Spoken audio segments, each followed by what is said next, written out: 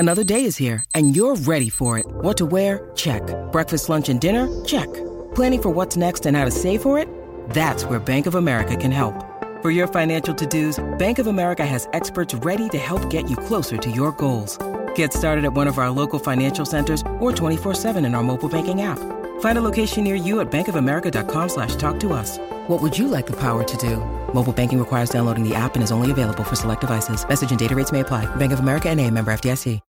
When you need mealtime inspiration, it's worth shopping Kroger, where you'll find over 30,000 mouth-watering choices that excite your inner foodie. And no matter what tasty choice you make, you'll enjoy our everyday low prices, plus extra ways to save, like digital coupons worth over $600 each week. You can also save up to $1 off per gallon at the pump with fuel points. More savings and more inspiring flavors make shopping Kroger worth it every time. Kroger, fresh for everyone. Fuel restrictions apply.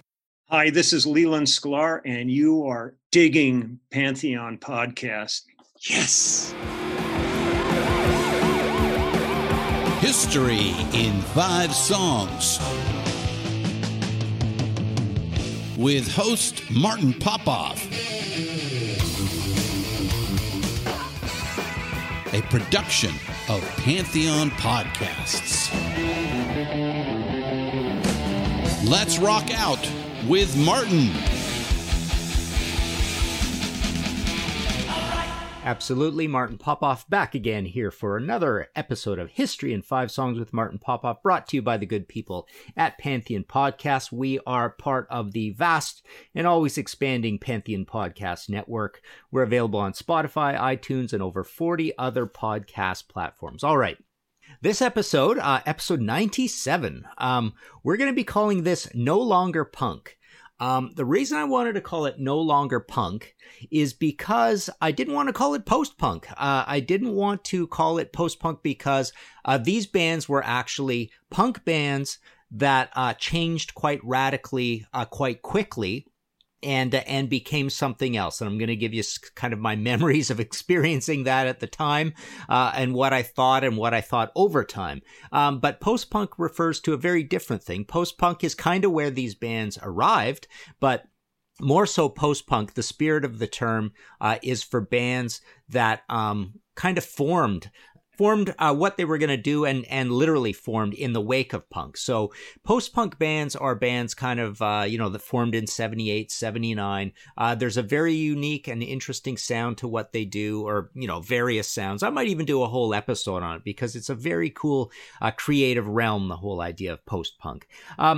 But some of these bands you could say were now post-punk after they were punk, and that's why I wanted to call this episode No Longer Punk. Another interesting thing about this episode is that it's essentially the story of 1978. Some of these are begin in 78 and transition. Some of these begin in 77 and transition into 78. But it's kind of interesting. I wanted to pick all bands that were doing this rapid change around 1978. And I also decided after looking at my list that I was going to do all exclusively British bands. So these are bands with that true British London, well, not all London, but that punk pedigree from the UK. Well, actually, we got the Boomtown Rats in here too. So there you go. There's a little Ireland for you. But otherwise, I did leave out one Canadian band I wanted to put in here, and at least one American band that I thought of putting in here, and we'll mention those in the honorable mentions. This is an episode I always had in the back of my mind to do, so I'm glad I got around to it. But it was also, I was also prompted and prodded by faithful listener Greg Canillo, who gave me some interesting dynamics on this whole thing, and he also did some nice feedback to the Contrarians episode we did. Contrarians is our YouTube channel that I did on King Crimson, my favorite King Crimson album being Beat, believe it or not. But yeah, he commented on that and then brought this up, and I thought, I got to get around to this episode, right?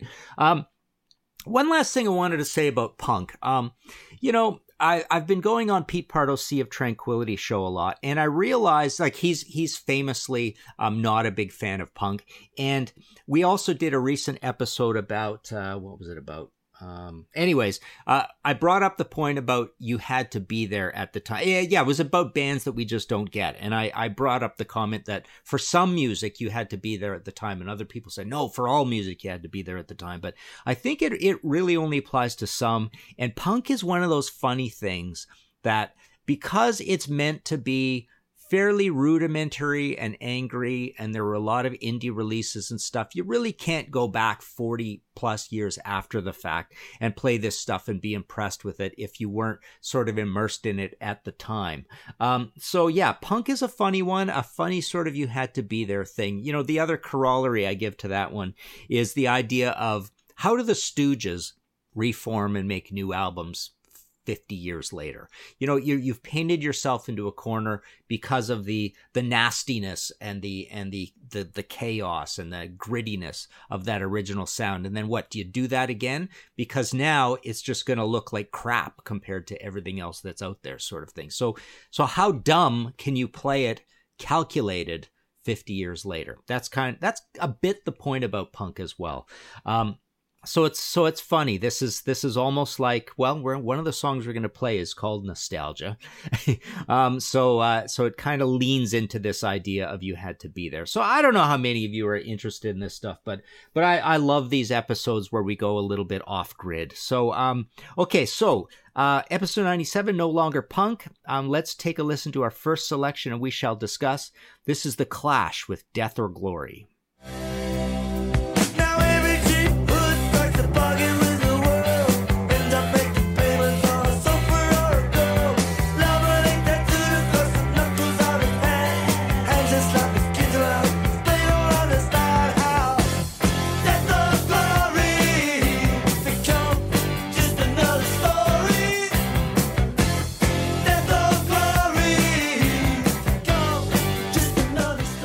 All right, so this is one of the most famous cases of a band radically changing, and becoming, you know, one of the legendary bands of all time through doing that. So they had a debut that was so absolutely punk in The Clash, 77, one of the earliest punk albums.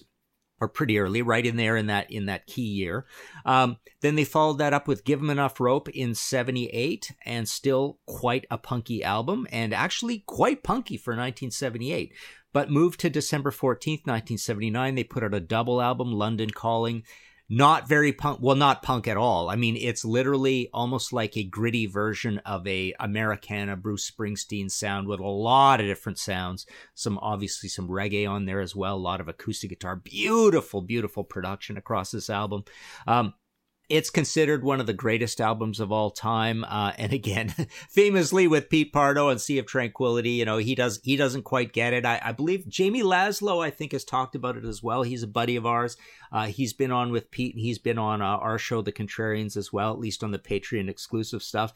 And, you know, both of them bring up this idea that it's kind of like silly and lighthearted, which is funny because that's not anything that sort of came to mind, before or at the time. But when you play it, there is a lot of kind of really upbeat, lighthearted, almost comedic stuff on London Calling. And it's weird hearing a perspective from a, you weren't there at the time thing. So it's interesting, but an amazing album. And so their transition is from 78 into 79. And then they put out a similar album, if you could call a double to a triple, and the variety of music across them, a similar album in Sandinista. And then they changed radically again for Combat Rock, and fairly radically again for Cut the Crap. So this is a band that was changing very fast all the time. What did I think of it at the time? Believe it or not, you know, being uncompromising metalheads as kids, I loved London Calling immediately, and it was one of those gateway albums, along with a little bit of The Who and a little bit of Yes. One of those gateway albums to opening my mind to not just kind of literally almost mathematically looking for riffs all the time and only wanting heavy stuff, which is why we loved punk in the first case, me and my buddies. Back in Trail, BC, right? Late 70s, so 15 years old, right? 77, 78. But loved this album, and Not Punk at All, and Not Punk at All doubling down on it because it is a double album. All right. Next selection here on episode 97, No Longer Punk. Take a listen to this. This is the Boomtown Rats with Blind Date.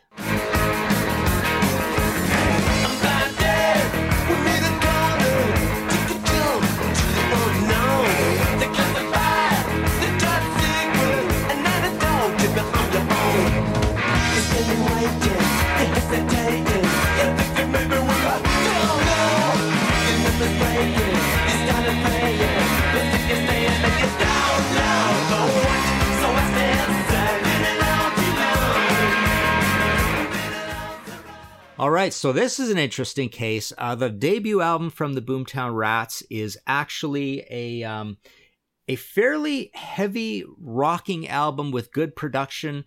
September 1977, just called the Boomtown Rats, produced by, guess who? Mutt Lange. So this is Mutt in his early days. What else did he do at that time? City Boy. But he produced the first Boomtown Rats album, which is a fairly rocking, riffy album, and notable for being one of the not very raw punk albums. It's just well put together. We loved it. We loved the Boomtown Rats on the debut. Come up to the album that this is from. This is from A Tonic for the Troops, which came out June 1978. So you just heard Blind Date, which is also produced by Mutt Lange. But even Mutt Lange is growing with the Boomtown Rats in leaps and bounds. This is a great album, full of all sorts of action points and events and ear candy, as you can hear on this song. But it horrified us at the time. We hated it at the time because it is quite poppy, way lighter. It just doesn't have any bit of a heavy metal framework to it. It's frantic and quick and silly and maybe even a little Devo-ish. But it's also, you see Bob Geldof, the great Bob Geldof, bringing in a little more of that Bruce Springsteen and Phil Lynott influence, just to his sort of worldview. And there's piano and things in there, but just a beautifully produced album, not over the top, beautifully produced, but a lot of variety on it. But we hated it at the time, and I love it now. And I do want to mention though, the follow-up to that, the third album, so moving into October 79, The Fine Art of Surfacing, masterpiece of an album, one of my favorite albums of all time. I play it regularly all the time, love almost everything on it. So the Boomtown Rats is one of these where we weren't on board initially. Actually, by Fine Art of Surfacing, I was coming back around and kind of liking them again. Love Bob Geldof's voice and his lyrics and just the ideas and stuff. But Fine Art of Surfacing is a bona fide 10 out of 10, a masterpiece. After that, I'd say my favorite is probably Tonic for the Troops, and then Boomtown Rats. So here we go with the opening of the mind and going along on this trip where a punk band becomes post-punk. Unfortunately, they made 4 more albums. They later made one in 2020 called Citizens of Boomtown as a kind of a reunion album. But at the time, they only made 3 more albums after the first 3. Mondo Bongo 81, 5 Deep 82, and In the Long Grass 84. I don't like any of those very much at all. Just kind of like, little tracks here and there, or isolated tracks here and there. I love this one song called In My Room. I think that's off of the first one of those. Anyways, those 3, there's a lot of sort of tribal and world music and funky things, and they go off in some directions I'm not crazy about. But Fine Art of Surfacing is more in the realm of lush progressive pop, I would say. So I would say check that one out, The Fine Art of Surfacing. And, if you're listening to me, you're kind of like a hard rockin' fan, obviously. So also check out the debut. Check out the Boomtown Rats album, September 77. All right, let's take a short break. We'll be right back. All right, back again here on History in 5 Songs with Martin Popoff. We are calling this episode 97. We're calling this No Longer Punk. So these are bands that changed quite radically from their punk roots. Take a listen to our third selection here. This is The Damned with Problem Child. Lost in bars, treating high TVs like superstars. I wanna come home at 3 a.m. I love my records. Alright, and I'm gonna play 'em. Problem child, we think you live much too long. Problem child, when you get home, it's gonna turn your heart. Now, you may have noticed that's still a pretty punky song, and I wanted to put this album in here mainly because it fits our theme of 1978. Although it's a 77 album. So what happens here is their debut is February 18th, 77, one of the earliest punk albums of all time, and first UK punk album of all time. It's always had that sort of thing going for it. First single of all time, first UK band, punk band to tour the States. Of course, Ramones gets first punk album of all time with the debut from 76. But I wanted to put this in here because it fits so this is their album just leading into 1978. So it fits that narrative, but also there is quite a difference here in sound, even though I think it gets overstated and this album gets a little bit maligned. So the debut is called Damned, Damned, Damned. It's really heavy and fierce and aggressive and punky. But for their second album, they basically tightened everything up and got really disciplined and got good production. And guess who produces it? It's Nick Mason from Pink Floyd. They actually wanted Syd Barrett to produce it, but Syd was not in any shape to do this, so they ended up with Pink Floyd Nick Mason. So there was a bit of a comedic thing about that. They were sort of surprised in a way, but anyways, Nick Mason gets maligned and this album gets maligned. But I think it's a great album, and I think Nick Mason does a really good job on it, and it's still a pretty heavy punk album. So yeah, it's got that Barney Bubbles artwork, so it's got a very artistic album cover. So the album cover is actually very post-punk against a very punk album cover for the debut. So that's kind of interesting. You really see the difference there. But I think this album is still pretty heavy, pretty rockin', and I really do like it a lot. It's close to my favorite Damned album. My favorite Damned album is Machine Gun Etiquette, which is the 79 album. But I also wanted to include the Damned in here because they do this in earnest. But like the Damned being so cool and so original and break the rules that they are, after this album, they make an even punkier album in Machine Gun Etiquette. But after that, they really start changing and including their psychedelic roots, their garage rock roots. These guys are great, huge music fans. They know a lot of really obscure music. They have a gothic period as well. Well, it's all quite gothic, but the Black Album, I remember when that first came out. So that's after Machine Gun Etiquette.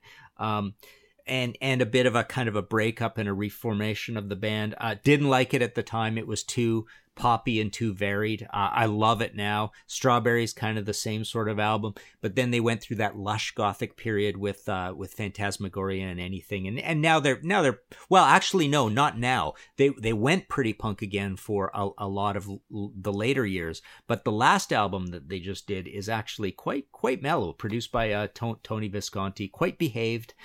So they've changed again, but they are definitely one of these bands that you would have called a post-punk band throughout essentially the 80s, what they were doing in the 80s. So there you go, The Damned. Check that album out if you are a hard rockin' fan and are amenable to heavy punk, because it's heavier than the narrative would have you believe. All right. Let's move on to our fourth selection. Take a listen to this. This is the Adverts with Male Assault. In World War II, there seemed to be a problem. The goodies to the baddies, they put them in their places. And we all know who won it. We know who won it. No one won. Male assault like the devil. Male assault like the devil. Male assault run like the devil. Male assault like the devil. All right, so the Adverts story, bit of a funny one. I remember hearing them for the first time. I maybe got one of the indie singles, or it was on the compilation. I believe they were on that French New Wave compilation. Anyways, got the Adverts. They had a bona fide punky album in their debut called Crossing the Red Sea with the Adverts. It was an indie that came out in 78. But they only made one more record ever, and it is the notorious Cast of Thousands record from 1979, came out on RCA. This song you just heard, Male Assault, is from that. But wow, what an interesting, dynamic, strange record. And they changed a lot. Again, they had a little bit of the piano and the Bruce Springsteen-ness, and maybe honestly a little bit of the Clash's, the same sort of evolution that the Clash had into what they were doing. So they became kind of this vibrant, soulful, maybe even a little Graham Parker to what they were doing, but it was still kind of loose. The singing wasn't particularly disciplined. Even the performances were kind of ragged, but it's just kind of got this joyous sound to it. I had a couple reviews here. Dave Thompson said, flagrant departure from even the most extreme expectations. Cast of Thousands not only cast the band adrift from the new wave mainstream, but would also alienate all but the most adaptable of the band's following. There you go in a nutshell. Retrospective review in The Quietus noted that the album is not an easy listen, but praised the wild, free, and comparatively sophisticated version of the band, and called the title track a thrilling, rolling, tumbling, swirling mess of adventure and hope. Wow. Absolutely true. The title track's amazing. That's the first song on the album. This is produced by Tom Newman, who is Mike Oldfield's producer, and the guy made a lot of his own albums too. So you get a little bit of that. You get Nick Mason doing The Damned, and you get the Mike Oldfield producer doing the adverts. It was pilloried in the press. Absolutely, the press did not like this album, and they never made another album. That was it. I mean, the adverts are one of these 2-album punk bands. That's the other thing that happens with these bands that are no longer punk. A lot of them did not last very long. They essentially broke up pretty quickly. Although our examples so far are not living up to that. Some honorable mentions will, but no. The Clash went on. The Boomtown Rats did a lot. The Damned did a lot. I mean, they're still going. So this Adverts album, it's essentially the same lineup as the debut. You've got Gay Advert on bass. She was always distinctive, good looking gal, but a gal in a punk band. Obviously there was X-Ray Specs, and you had the Slits and stuff like that. But this was a gal in a male punk band, so it was girls and boys. So she was the bassist. You had TV Smith. He's the leader of the band on vocals and guitar, but Howard Pickup was there as well on guitar. But yeah, just an incredible album. My experience with this album at the time, guess what? Never heard it. Didn't hear this till decades later. I don't know why. It was quite rare. It didn't come out in the States, I don't believe. Maybe I heard that it was not going to be very good and wasn't into it. I can't remember, but for some reason, it's pretty cool when you find these records from the day that somehow missed your radar completely. But no, had Crossing the Red Sea with the Adverts on an import early. Quite liked it. It wasn't the greatest album of all time. It might be a little overrated in the annals of time. It's definitely pretty raw and basic, but it was quite a notorious band and a notorious album, and it was always, central to the old punk collection. All right, let's move on to our 5th selection. Take a listen to this. This is the Buzzcocks with Nostalgia. I bet that you love me like I love you, but I should know the damages don't pay. So I look up to the sky and I wonder what it'll be like in days gone by as I sit fading away from nostalgia for an agent in heart. I always used to dream of the past, but like I say, yesterday never comes. Sometimes there's a song in my brain and I feel that my heart knows the refrain. I guess it's just the music running from nostalgia for an agent. All right, so the Buzzcocks are one of these bands that, British band, northern band. Their debut was called Another Music in a Different Kitchen, March 1978. Bought that as a new release. It came in a kind of a silver gray, thick plastic bag, which was kind of cool. A little bit of the old In Through the Outdoor thing there, and XTC Black Sea, right? That came in a plastic bag. In Through the Outdoor came in a paper bag. Actually, Star's Attention Shoppers came in a paper bag too, right? Anyways, so the debut was, fairly riffy, fairly heavy. We loved it as kids. 15 years old, like I say. The singing of Pete Shelley was a little high and yelpy, but still cool, frantic, full of energy, some great riffs on that debut album. But they changed quite a bit. For the Love Bites album, which I also bought as a new release, September 78, so it's only 6 months later or so, embossed cover.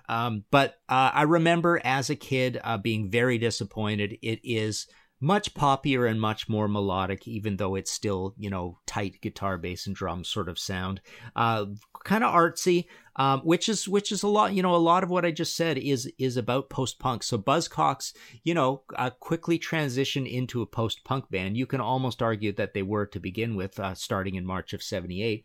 But also an interesting sort of asterisk to this whole thing is that Howard Devoto, who was an influential early member of the band, had gone on to form the masterpiece of a band, Magazine. Amazing band. I've always called them the punk Pink Floyd. And they made like Secondhand Daylight. Oh, what is the other one called? So Secondhand Daylight's the second album. The Correct Use of Soap, or the Alternative Use of Soap. That the third album has 2 different album covers and 2 slightly different titles. The last one was called Magic, Murder, and Mayhem, I believe. And then they made albums later on, but love Magazine, especially that second album. And so it's almost like here you had an offshoot from the Buzzcocks becoming one of the quintessential best central anchors of early post-punk in Magazine. Check those guys out. Very creepy, very cool, very creative, quite proggy. Just a really interesting band. So Buzzcocks did this album, and then they did an album called A Different Kind of Tension in September 79, and that was it. They broke up. They didn't put out another record again until Trade Test Transmissions in 1993. So they broke up, and then they reformed, and then they had a kind of a great run. I love Flat Pack Philosophy from them, a later era album. I played that album to death in the last 10 years, or however long it's been out. Play it all the time in the car. Love the Buzzcocks. Met them a bunch of times. Got my stuff signed. Interviewed them. Seen them live. Great band. Sadly, we lost Pete Shelley recently.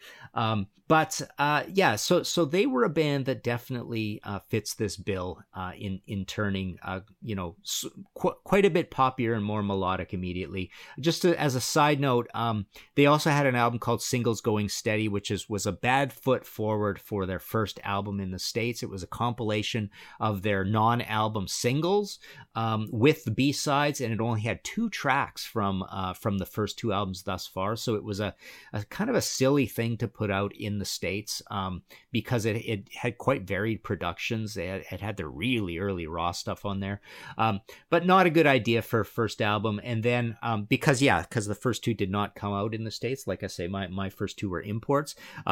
But what's it called? A Different Kind of Tension did come out in the States, and it actually even charted, and that was their last album. So they only made the 3 studio albums, but heavy in any way, I would say, is the first one. But, I don't want to get out of control here. It's not a heavy metal album. It's not even a particularly heavy punk album, but it's a really well put together, interesting album. Pretty good production on it. So yeah, check out that one. Another Music in a Different Kitchen. That's pretty weird. This band made 3 albums, and 2 of them have the word different in the title. Okay. Let's move on. Honorable mentions. So like I say, a lot of bands kind of fit this bill. The Diodes, from Canada, from Toronto, pretty darn heavy punk album in the debut from 1977. They were signed to CBS, Canada, but then they put out 2 albums we just hated when they came out. Released in 79, Action Reaction in 80. That's all they ever did. There's some, compilation stuff later, but the second 2 albums were pretty new wave and mellow and poppy. But the first album is kind of a bit of a classic. I check it out. The Saints is another great example of this. Their first album, quintessential punk, I'm Stranded. Their second album, one of my favorite punk albums of all time, Eternally Yours, 78. But by late 78, they put out an album called Prehistoric Sounds, which I got that as an import and was horrified. It was like a completely different band from Eternally Yours. It had a horn section. It had a lot of acoustic guitar. And then they morphed into kind of like a really cool utilitarian bit of a Celtic acoustic, kind of a cross between REM and Waterboys to some extent. Quite a neat band after a while, but I remember just the bad taste from Prehistoric Sounds. It's like, wow. And it actually looked like a pretty heavy album. It's called Prehistoric Sounds. It had this dark, moody green cover. I thought it was going to be another Eternally Yours, which was, like I say, a masterpiece. Some great heavy stuff on there, some cool riffing. Really, it's dense. It's great lyrics. Check that one out. The Second Saints album is a real, true kind of underground masterpiece in punk. It's not that underground, but it's one that I always champion as one of the great albums that people kind of don't talk about that much. Ramones, you could say a little bit Road to Ruin, a little bit End of the Century. They're kind of mellowing out a little and adding some acoustic guitar, and you got Phil Spector in there. Sex Pistols was a straight implosion of a heavy band, but think of the post-punk evolution in them to PIL, which is a radical change in a very post-punk band. I thought the UK Subs started heavy and kind of petered out and went into a lot of areas that weren't as heavy as their pretty rockin' debut album in 79. And then you've got the Dead Boys. The first album is a raging, heavy, cool punk album, really raw production from Genya Ravan. But then they put out the second album called We Have Come for Your Children, produced by Felix Pappalardi. And it's a little bit, it's definitely poppier, but it's kind of more well put together as well. Better recording, and it has some heavy stuff on it. So we weren't haters of it at the time. So 77 for the debut, 78 for the second one. Now over time, it's the one I like the most because it is the most listenable and well put together. But that's all they ever did too. Stiv was kind of a big pop guy, and he went on to do this album that looked super punk called Disconnected. He had a punk title, but was very poppy. And then we lost Stiv eventually, but the Dead Boys, is a classic case of this implosion thing. 2 great albums and then gone. So there you go. Hope you liked this episode. Like I say, it's a little bit off the beaten path of our usual classic rock, hard rock, heavy metal, dad rock, whatever you want to call it. But a lot of good information there, I think, and some recommendations of things to check out if the punk door is just a little bit open for you there. If you like this show, want to support future episodes, please go to Ko-fi, rhymeswithnofee.com/Martin Popoff. Hit that red support button. Buy me a coffee or a pint. On that front this week, I do want to thank Black Sugar Transmission, Bruce Campbell, Derek Chervenak, very generous of you, Derek. Thank you very much. Simon Cole, Chris Cook Guitar, David Fisher, Jeremy French, Rick Fusco, Kevin Latham, Jason Leonard, Melissa Nee, Augustin Garcia de Paredes, Scott Ray, and Andrew Smith. Thank you all very much. You can go to martinpopoff.com for all your book needs. We've got the sweet book, the Flaming Telepaths book with the print thing that is working pretty cool from that. Selling a few prints to people, signing them in gold pen. They're numbered 1 to 72. So these are the illustrations I did in that book. The Russia-driven book continues to sell, and that brings up the Anthem and the Limelight. Sometimes I'm sending out all 3. So that's all at martinpopoff.com. There's PayPal buttons and all that there. We've got our YouTube channel, of course, The Contrarians as well. I'm on Pete's show all the time, Sea of Tranquility. Love chatting with Pete. There you go. There's all the stuff we're kind of into lately. Go play some of this punk, or this used to be punk. Thanks very much. Find all of our shows, notes, social, and links at www.pantheonpodcast.com or wherever you listen to great podcasts. All songs can be found for purchase on iTunes, Spotify, or Google Play. Please purchase these great and important tracks. Find us on Facebook at the RNRAP. We are on Instagram at RNR Archaeology. Tweet us at RNR Archaeology.